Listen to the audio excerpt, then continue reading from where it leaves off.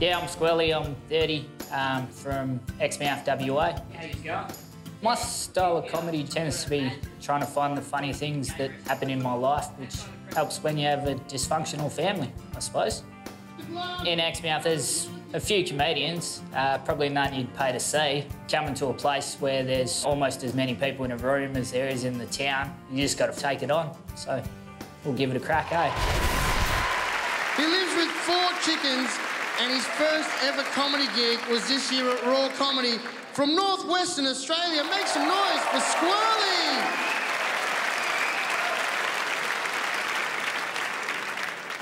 G'day, I'm Squirly. How yous going?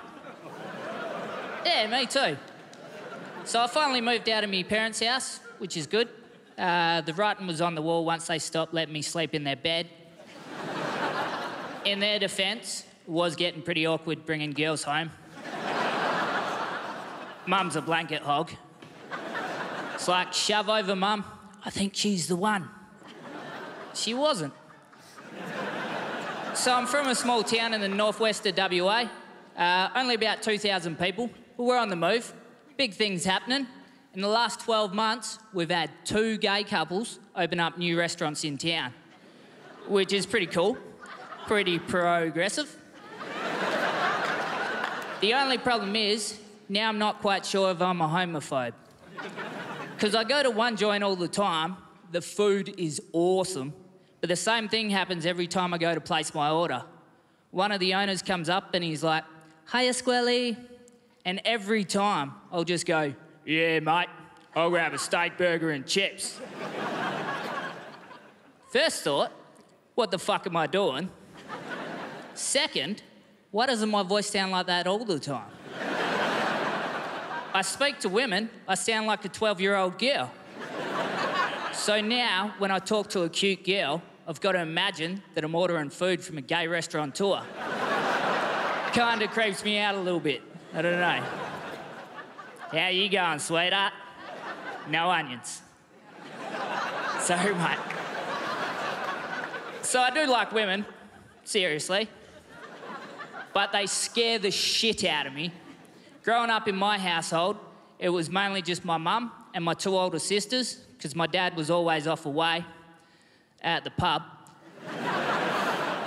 My mum had this one game she used to love to play all the time called the Wibbly Wobbly Monster, which sounds like another name for Rolf Harris.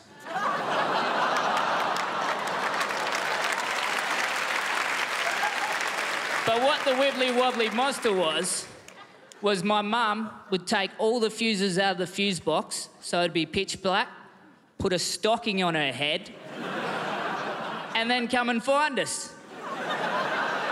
I wasn't that fucking hard to find. I was 5 years old, frozen stiff in the middle of the lounge room going, "Mum, I don't want to play the Wibbly Wobbly Monster." I'd then be able to make out her distorted face through the stocking and the darkness as she leant in and said with this voice, "I'm not your mother. I'm the Wibbly Wobbly Monster." Like, that's normal. So you'd think, though, being the youngest and only boy, old Squirly would be a chance of being the favourite, though, right? Nah. Middle sister's the golden child. Now she's pregnant. My parents are like, "Oh, that's so amazing. Congratulations." Congratulations. Because she's got evidence that she had sex. Yet I send them a video of me with some slap I picked up at the pub. And I'm disgusting. And just lucky that Nana can't open her video messages. Bloody Nana. I edited in slow motion. Put music to that shit. Engelbert Humperdinck, Dad's favourite musician. All my sister's done so far is get fat. Bitch. So to be honest, it was a lot less awkward before I could see my family in the crowd. No surprises to see my parents sitting next to my sister, though. It's my night, fuck yous. I bet they don't mind getting a copy of this video, though, eh? Cheers, guys. You've been awesome. Oh, awesome thrill. Yeah, X-Mouth's taken over comedy.